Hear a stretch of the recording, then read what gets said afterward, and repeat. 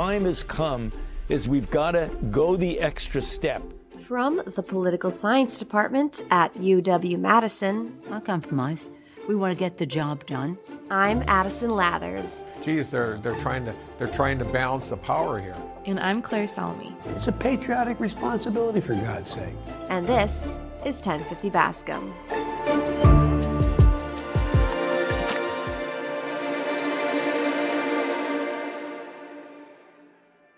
Today on 1050 Bascom, we are super excited for the opportunity to interview Anton Shurikov, a PhD candidate in the Political Science Department. Now, Anton studies media, propaganda, misinformation, political polarization, and trust. But before graduate school, Anton worked as a journalist and an editor in Russian media covering politics and technology. His dissertation combines large-scale cross-national survey analyses with original experiments and surveys in Russia to examine how individuals respond to pervasive propaganda and censorship. We'll ask Anton about his time as a journalist in Russia, as well as his research and its application to contemporary politics in the U.S. and Russia. But anyways, thank you for being with us today. I know I'm really excited about this conversation. Thanks, me too. So I guess let's just kick things off. Oh, since it is the first time we've had you on the podcast, let's start with a little bit about you and your background. So we're super curious about what set you on the pathway towards becoming a PhD student in political science and studying media and propaganda, as well as political polarization and trust in authoritarian regimes. So, maybe share with us your academic and professional narrative, maybe beginning with your MA in political science. Sure. So the first, I guess, that was my first experience with political science. And that happened at European University in St. Petersburg, which is really one of a kind institution in Russia. It's basically a Western-style PhD program, but back then it did not award PhD degrees. It was a Russian equivalent of that. And when I entered the program, I was working mainly on the political economy of Russia's regions. As at that point, there was this idea that as communism collapsed in Russia, Russia became this conglomerate of many states. And those states were kind of laboratories of democracy, right? By looking at them, we could see how democratic institutions emerge, how more authoritarian institutions emerge. And my studies were primarily about how legislative executive relations develop in the regions.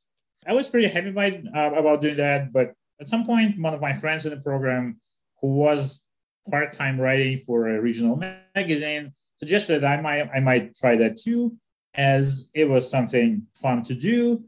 And given my regional expertise, it could be useful. So I thought, why not? Why not try that? And going there, I just wanted to look at how it would be to work for a wider audience, to work at a different pace. And it was really fun. And I somehow got sucked in. So at first I was doing my dissertation. I was working as a journalist.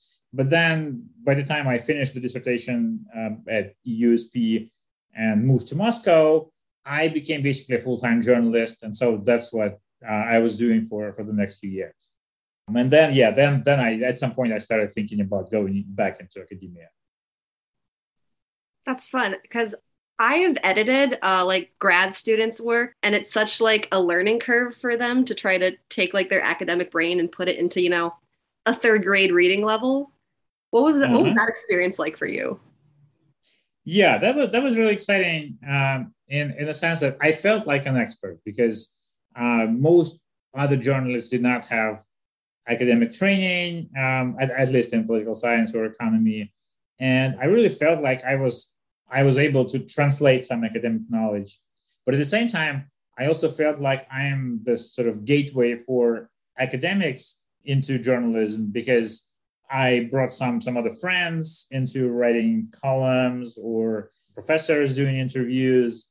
And I mean, it was really interesting to be at the intersection of these two worlds.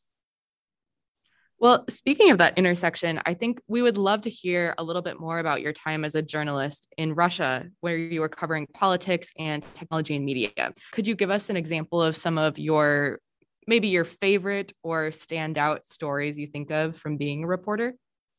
Yeah. So, like, what's interesting is that most of my time in journalism, I was more of an editor than a reporter. And I mean, it was a somewhat blurry line between that. But mostly I was managing other journalists, assigning topics, figuring out how to bring what they're doing into shape. I worked for a number of independent news outlets in Russia, online and newspapers. And it was really a fun experience until a certain point. And I'll talk about that later. It was this fast-paced environment, needing to quickly respond to what's unraveling, what's happening currently, and interacting with a much wider audience, and feeling like you really can shape what people, well, not maybe what people think about a topic, but at least their interest toward the topic, and help them gain more information on that. And there were a number of challenging moments, I would say, in that. One of them came when I was acting editor-in-chief of one of the of a new online magazine that covered politics and economy. And at one point, what happened is that one of our journalists wrote a critical piece about real estate market in Moscow. And one of the characters in that piece, an influential developer, didn't like the piece. So he was really an important person in Moscow. His brother was a vice prime minister. Reading this, he thought, what the hell? Why are these people writing something about me that makes me look bad? So he called the owners of the magazine, of the company, and they called me, and they said, well, this guy, his name is Misha. He's a good guy. Why don't you listen to him, what he has to say? Maybe you cut him some slack. I said, okay, I can talk to him. And then it was a really tense half an hour of this, like a millionaire trying to convince me that we should either amend the article or publish another one that reflects what he thinks. I was just trying to explain to him that that's not how things work, in journalism. Unless you have any reasons to dispute the facts, then you can't do that. And it really went nowhere. We didn't change anything, and he was dissatisfied. So ultimately, the owners kind of became less satisfied with my work as well, because they were sort of friends with this guy. But it was really interesting in learning, a kind of enlightening experience, I would say, like learning how things work between big business and media in Russia.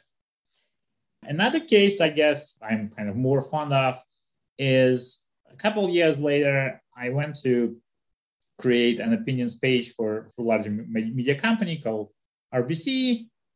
And I came there. It was an interesting task because it was basically creating an opinion page from scratch. So I started working on that, but then a couple of weeks went by, and I felt like I'm not achieving anything. It doesn't really work. So I came to the editors, my bosses, and said, look, guys, I don't think I can do this. I think I suck at this. Why don't you just fire me? I go somewhere else. And then surprisingly, they said, well, the good thing is that you're trying, and we think you can make progress. So you just keep trying.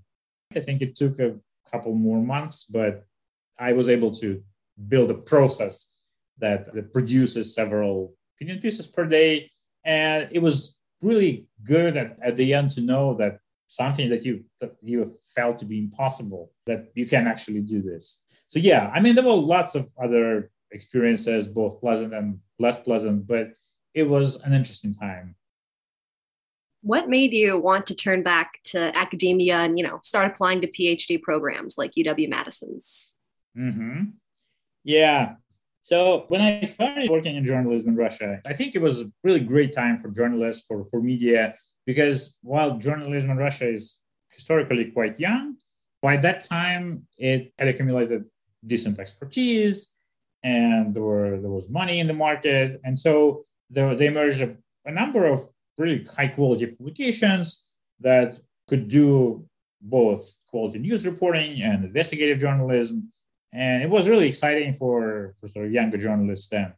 But then as I was working as a journalist and an editor, I just witnessed how the government gradually and increasingly increased the pressure on the media.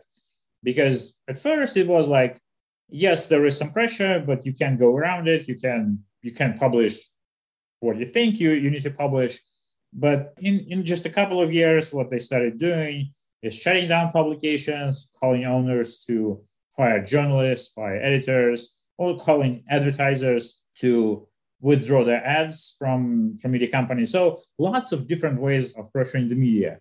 And it increasingly looked like they are just trying to kill the independent media market in Russia. They just wanted to bring this all under control in some or the other way. It became really harsh at some point when one of my colleagues, a journalist, who was arrested on a bogus charge just for investigating corruption in the space industry. Lots of cases like that. And at some point it was, I just felt like I'm not going to have any options working for independent media in Russia.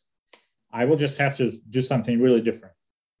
So that was one of the reasons. But the other reason was that I was getting tired of this daily grind and constantly following the news, constantly having to keep up and come up with new stories, new sort of topics every day.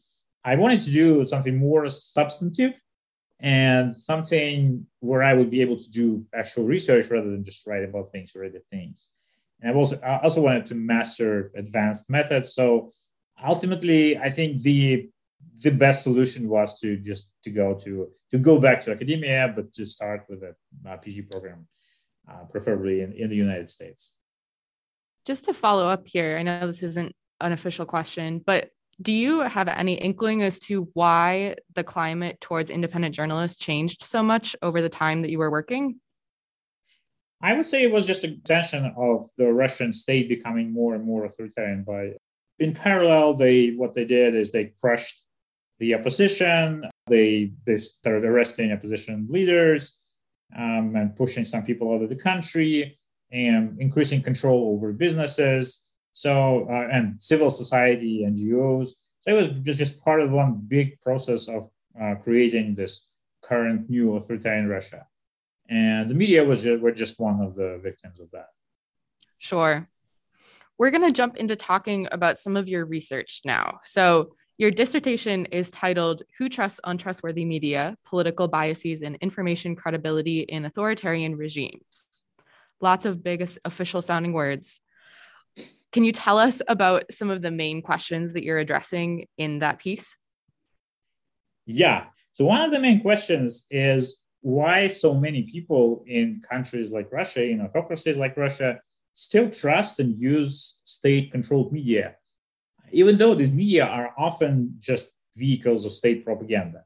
So if you, for example, turn on Russian TV, what you will see is this really bizarre world where everything that's going on in Russia is just fantastic. And Vladimir Putin, Russia's president, is this hero who every day saves Russia from evil forces. And this means usually United States or NATO. Only Putin was able to prevent Russia's complete collapse. And you don't hear anything about corruption or any sort of criticism. Lots of people cannot just go on TV and say something. They're just forbidden from doing that. So you might think that when people watch television that is super censored and super biased, on some level, they must understand that this is all a lie, that they shouldn't trust this, that they should turn to other media that are more independent. But the problem is that often they don't. And I felt this myself when I was working as a journalist in Russia. As we were doing a lot of quality work, putting out investigations, putting out quality reporting and opinion, but only a small minority of Russians were actually interested in that. Most people were just fine or seemed fine watching state television. Then I did not really understand why that is happening. And when I came to do my PhD studies, I decided that I would investigate this more systematically. And I would try to understand why people trust this media and under what conditions people generally believe propaganda. And what are some of the main findings to date that have come out of that work? And maybe what are the implications that you see for those findings? Mm-hmm. So the main finding, one of the main findings is that a lot of people in Russia do actually find the coverage of this propagandistic state media trustworthy. And they actually find this media relatively accurate. And that happens, well, or at least one of the reasons why that happens is that those people share an identity and share sort of worldviews with Putin and his government. And as a result of that, when they look at the coverage of this media, they just don't have the capacity to understand how often state media lie to them. I mean, we know that political biases like that operate in the United States quite often. But what my analysis shows is that this applies to autocracies like Russia. This is really a worldwide phenomenon. And on the contrary, what seems especially interesting is that many people in Russia actually distrust media that are more independent, that provide more balanced, more objective coverage.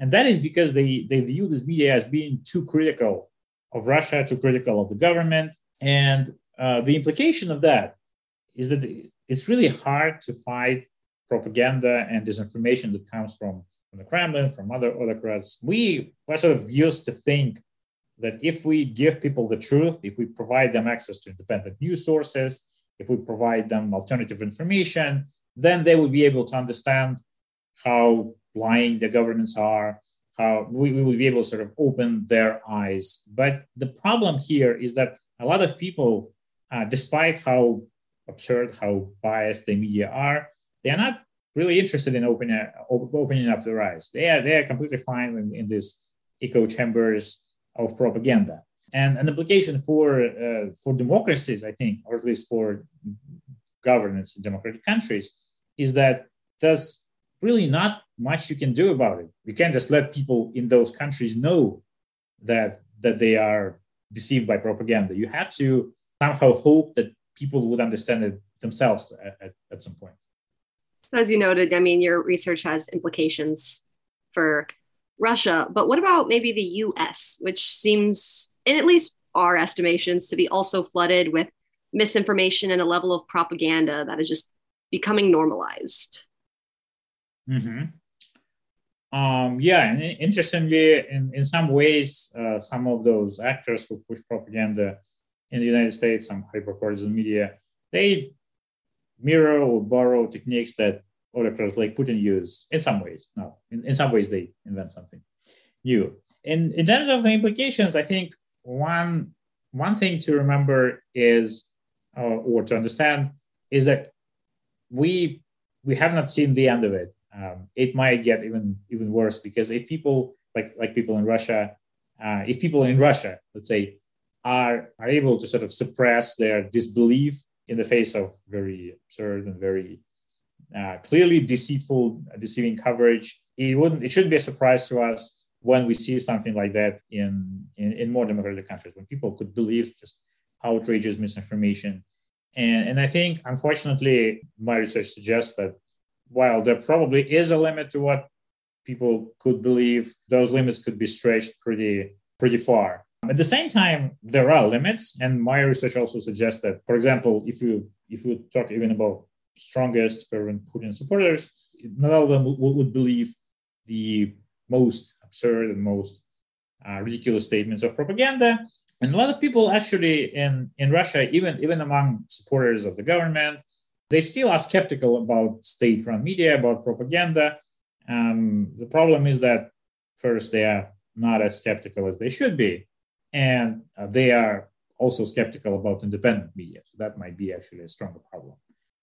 Do you think that part of the issue with the civilian population not seeking out independent media is just, did you get the sense that it was because they didn't want to go through the effort of finding a source other than state-run media? Like, is that the most available to them? That is definitely part of the problem, because the government tries to, if not block, but then make access to independent media more difficult. You can still find independent media online in Russia, but not everyone wants to go online. Not everyone wants to even search for those news outlets. And if you go, for example, news aggregator in Russia, then you would see mostly news from state-aligned sources. It would be harder to find independent news coverage. But I think that's just one part of the problem. The other part of the problem is that people don't have incentive to do so, because there is some research that suggests that when something serious, something problematic happens in Russia, then people are more likely to go to independent websites. It's just that in most cases, they are more or less fine, they're comfortable with whatever coverage they receive from state media. And they just don't feel the need to look for an alternative. Yeah, that sounds familiar even for democratic states as well. I think that's an overarching theme. Let's jump now to a forthcoming book that you've written called Russia, Muddling Through Populism and the Pandemic. Could you give us a little background on that project and the primary research questions that you looked at for the book? I have to say that I am the author or the co-author for one of the chapters in the project. So this is a big collaborative project that looks at how populists around the world responded to COVID and to the political pressures created by the pandemic. And this project looks at a couple dozen countries, including the United States, Brazil, Turkey, and a lot of other countries where populist leaders or populist parties are prominent. I and my co-authors, Yoshiko Herrera, who's a professor at Political Science Department, and Valerio Manets, who's another PhD student in our program, we are looking at Russia. And one of our chapters is about how Putin's government responded to the pandemic and to what extent this response, to what extent Putin himself could be considered a populist, to what extent his and his government's response can be considered a populist response. So that's the background for the project. To kind of build off of that, how has Russia muddled through the COVID pandemic? I mean, to our eyes, the Western media at least has not really spent that much time covering how Russia has handled COVID. There was the Russian vaccine and some critical reports, but how has Russia handled COVID among government elites? And are there any implications for the general population? So with COVID, there's I would say a paradoxical situation because Russia, I should probably say a couple of things about Putin as a populist to sort of to put this into perspective. So Putin, we do not consider Putin as a populist leader as such, or as a typical populist. But what he practices, some scholars call populism from above. Basically, Putin is trying to play his game. But where he is the most powerful and influential person in Russia on the one hand, but at the same time, he portrays himself as an ordinary guy, as this person who completely understands and represents ordinary Russians and fights corrupt bureaucrats, corrupt oligarchs on their behalf.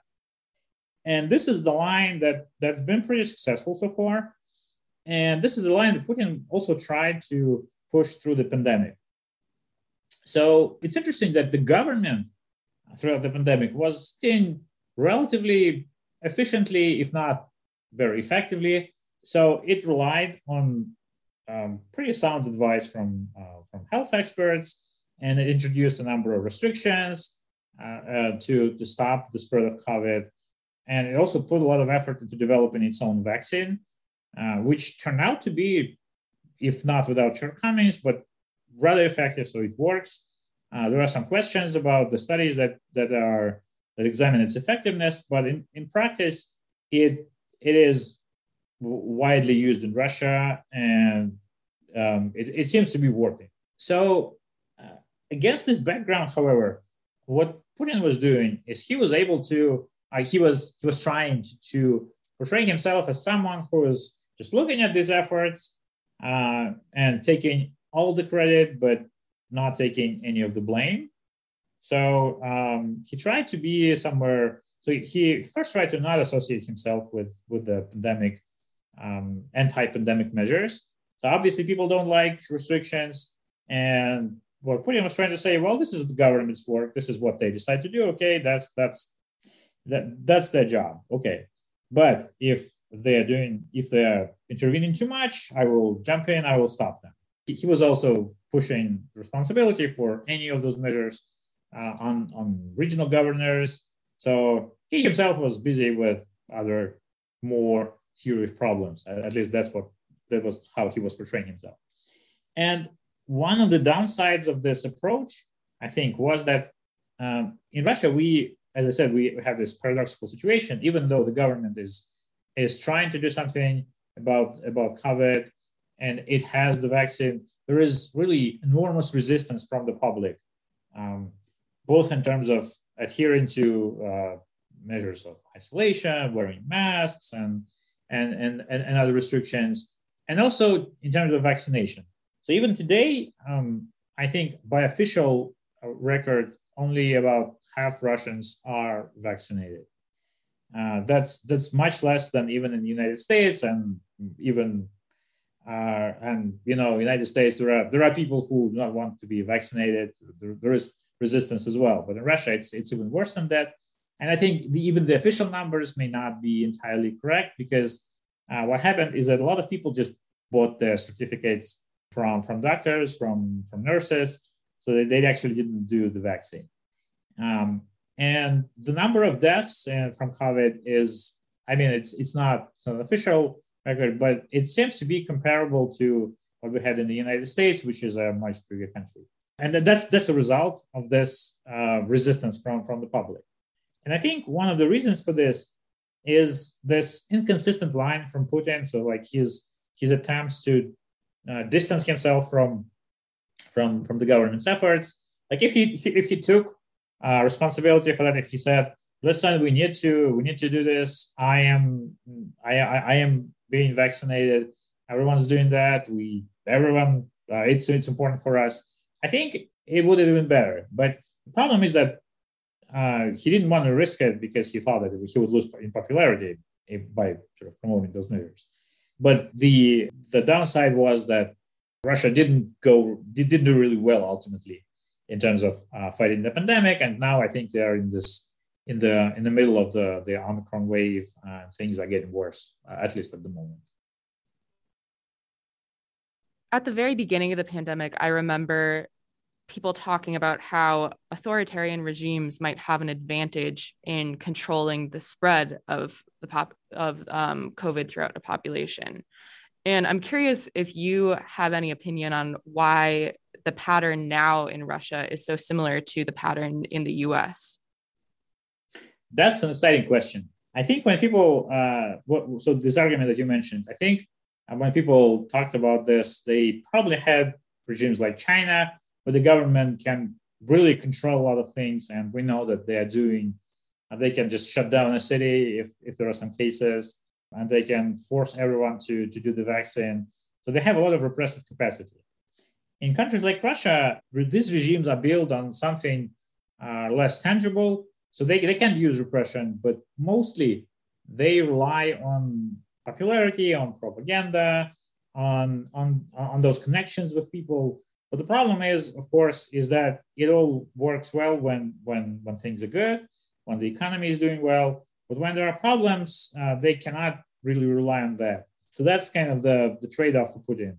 So he could either try to use more stricter measures to enforce vaccination, but as he relies so much on this resource of popularity, of his own personal popularity, he was really afraid to do that. I think to do that, because if you go this repression route, then there might not be a way back, and you cannot. It could be that you would not restore this popularity that you had before. So far, it's been working. So trust in government, support for Putin, they fell for a while in the beginning of the pandemic, but now they are more or less at the pre-crisis levels. Even though the country is not doing well in terms of the pandemic, at least Putin was able to preserve his popularity at substantial human cost, I think. So interesting. Since we have you here today and you are a PhD student studying Russia and you're a former journalist, we're hoping we could ask you about the simmering crisis between Russia and Ukraine at the border. It's what everyone is talking about right now, every episode of The Daily for the past week. We're wondering if you could briefly give our listeners maybe some historical background on the tension to start, just because some may be too young to remember the complexities of 2014. Yeah. I think one important thing to remember is Ukraine, or at least parts of what is contemporary Ukraine, it has been a part of Russia for a long time, and then along with Russia, part of the Soviet Union. And so Russians and Ukrainians have had a lot of interaction throughout last couple centuries, and not all of those interactions were pleasant. And when the Soviet Union collapsed, Ukraine became, and Russia, of course, became independent states. Well, one of the problems is that some Russians felt that this separation was not entirely fair. And for example, that Crimea, which is or was part of Ukraine, that many people in Russia believe that this is historically Russian territory, which is actually not obvious that it was. But people felt like Crimea was taken from them, and also that the Russian-speaking and ethnically Russian population in Ukraine is being discriminated against. Again, I don't know how true it was. I would say it's obvious, but this is how a lot of people in Russia felt. And throughout this post-Soviet period, inside Ukraine, again, to simplify things a little bit, governments sort of alternated between more pro-Russian and more pro-Western governments. And as this happened, the Kremlin and Putin personally became increasingly worried that Ukraine might become permanently allied with the West.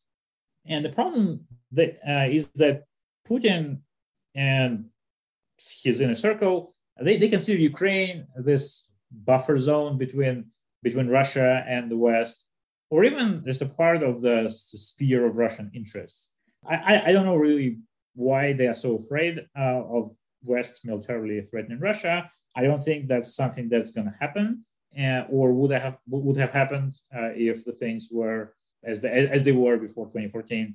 But there was this concern and probably fear in the Kremlin that making Ukraine more pro-Western means that there is a direct threat to Russia. I think throughout the years they were thinking about different solutions to this, but in 2014, when another revolution happened in Ukraine and a corrupt pro-Russian government was overthrown, so the Russia decided that this is a good moment to intervene, and they used this opportunity under the guise of protecting Russians in Ukraine, and they seized Crimea. And then they knew that this would be a very popular move among Russians.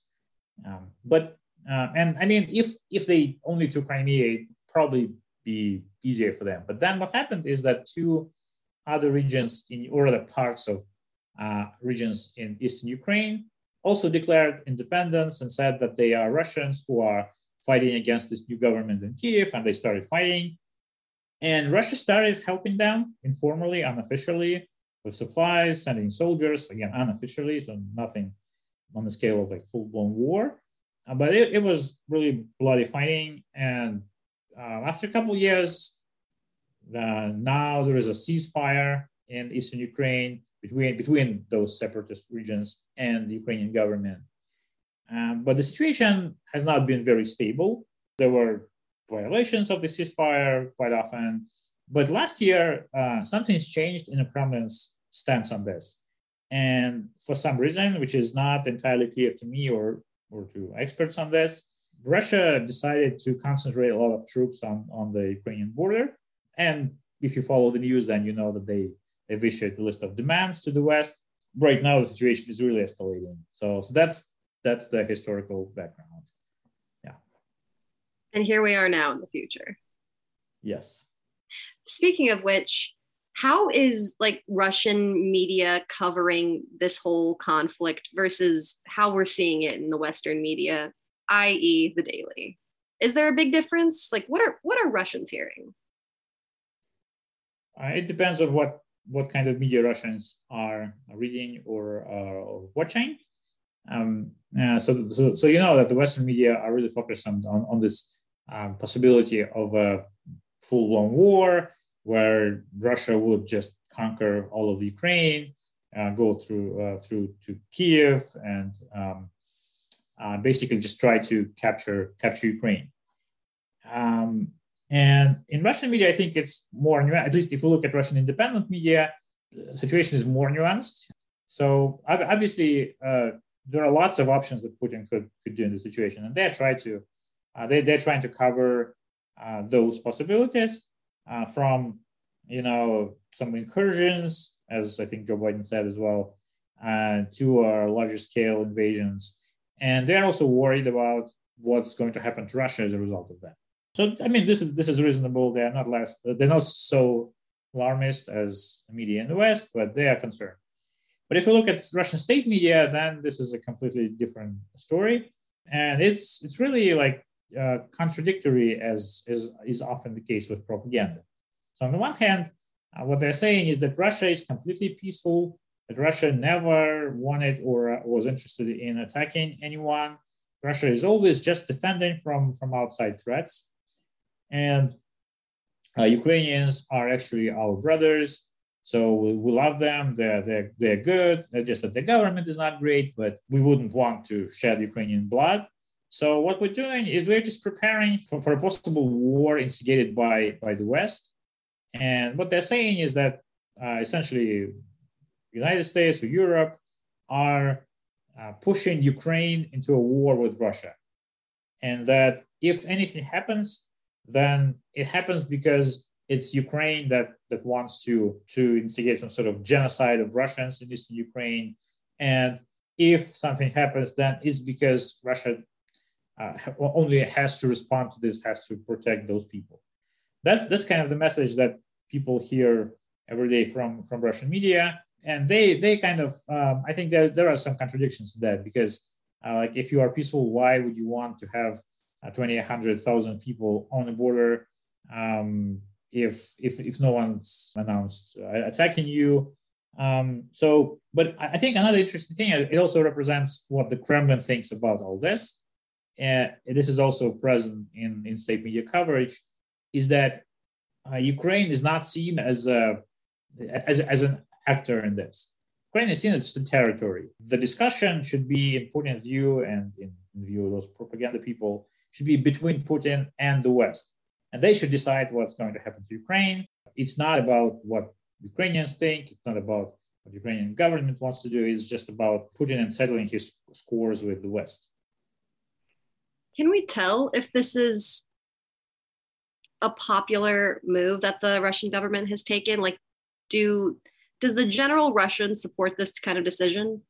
This is complicated because, and the way Putin is going about it, there is no actual decision of what will going to happen. And for example, as they say, we're just moving troops on our territory. We're just doing exercises. It's completely fine. But if you ask Russians, and Russians are probably okay with this, but when you ask them whether they want war with Ukraine or even a bigger war, then most of them would not want it. I mean, it depends on how you frame it. Like if you say, "What if someone attacks us?" Then of course it's not a matter. But generally, people wouldn't want the war with Ukraine, both because they do not feel as strongly about Ukraine or Ukrainians. Maybe many of them would probably feel it would be bad to go to war with Ukraine. Plus, they understand that this would mean a huge human cost to Russia as well. Also, people, at least those who are more educated, who read more diverse news sources, I think they understand that this would mean serious sanctions from the West, and things are already not going well in Russia. So, for example, even as a result of those movements, the Russian currency devaluated somewhat with respect to the dollar. Russian stock market has had some trouble recently, and this instability means more inflation, some other problematic things in the economy that ordinary Russians would feel, or if they don't feel them right now, they would feel them soon.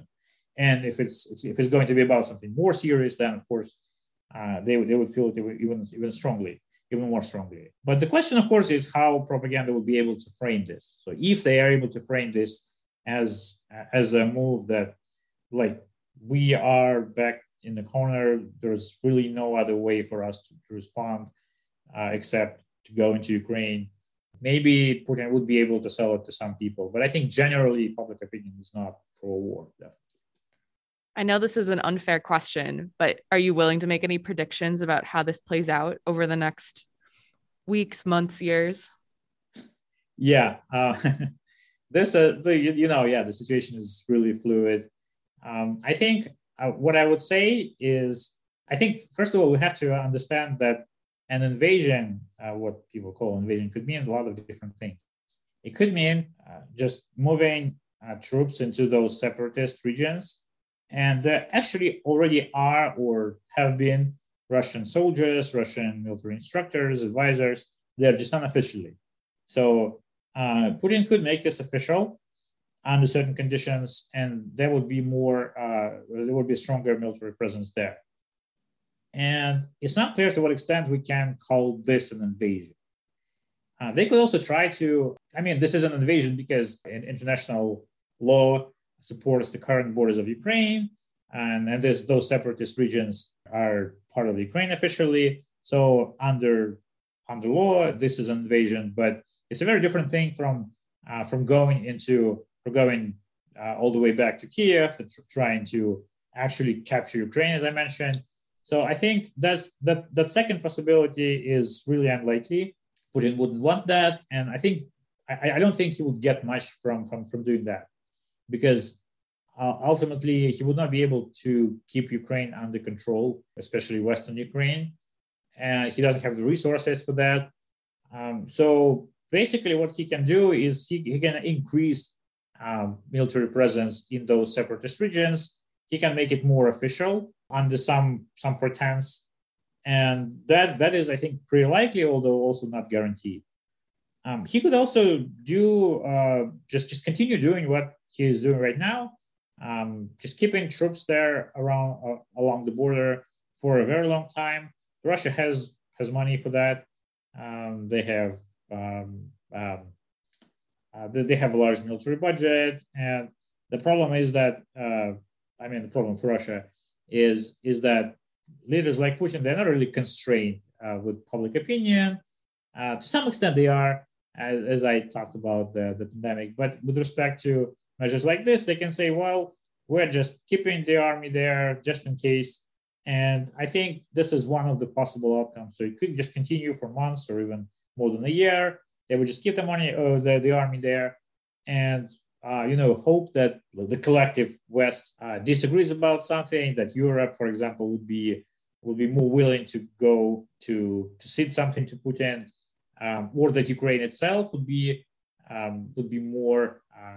tired by the end of the year, right, and cede something. Other than that, I think it's really hard to try to predict anything here. Problem is for those who are trying to predict it is that no one knows what Putin really wants, and I think no one even inside the Kremlin knows.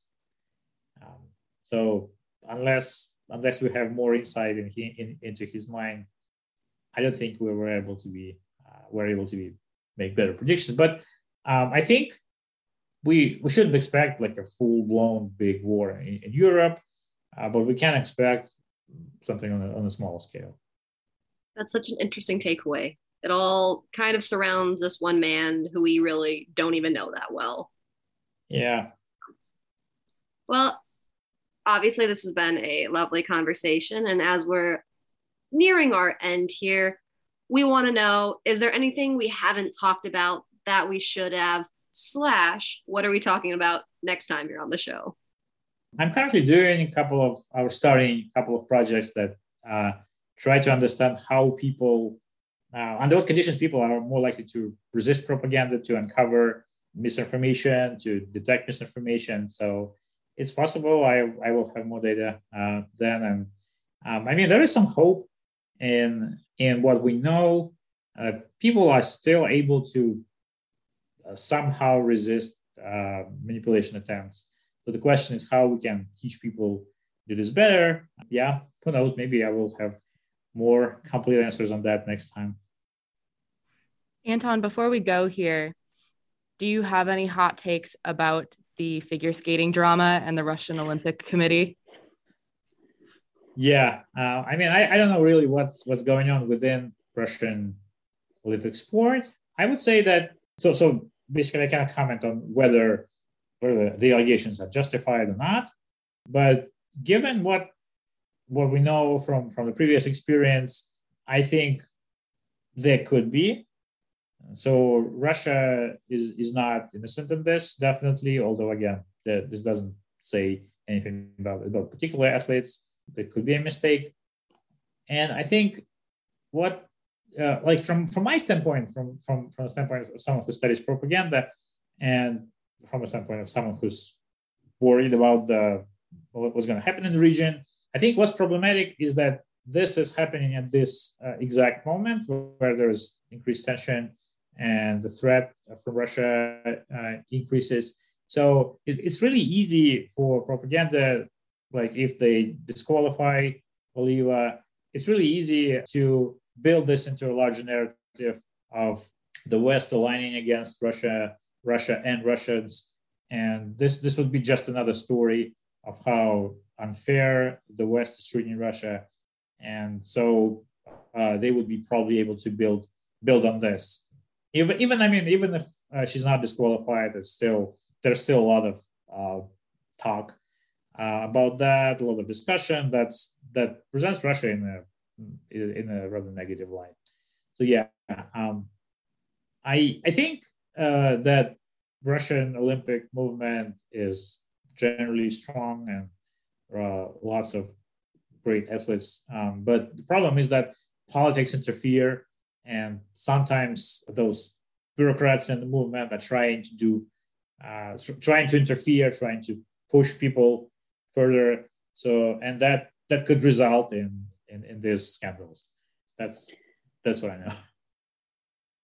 On that lovely note, thank you so much for being with us today, Anton. It's been a very informative and interesting time with you. And, like I said, I hope we can have a chance to get you back in the future. Thank you. Thanks for having me. It was really a pleasure to talk to you. I hope people will learn something useful. For more information, visit polysci.wisc.edu and search for 1050 Bascom. 1050 Bascom is edited by Addison Lathers and Claire Salmi and produced by Amy Gangle. Thanks for listening.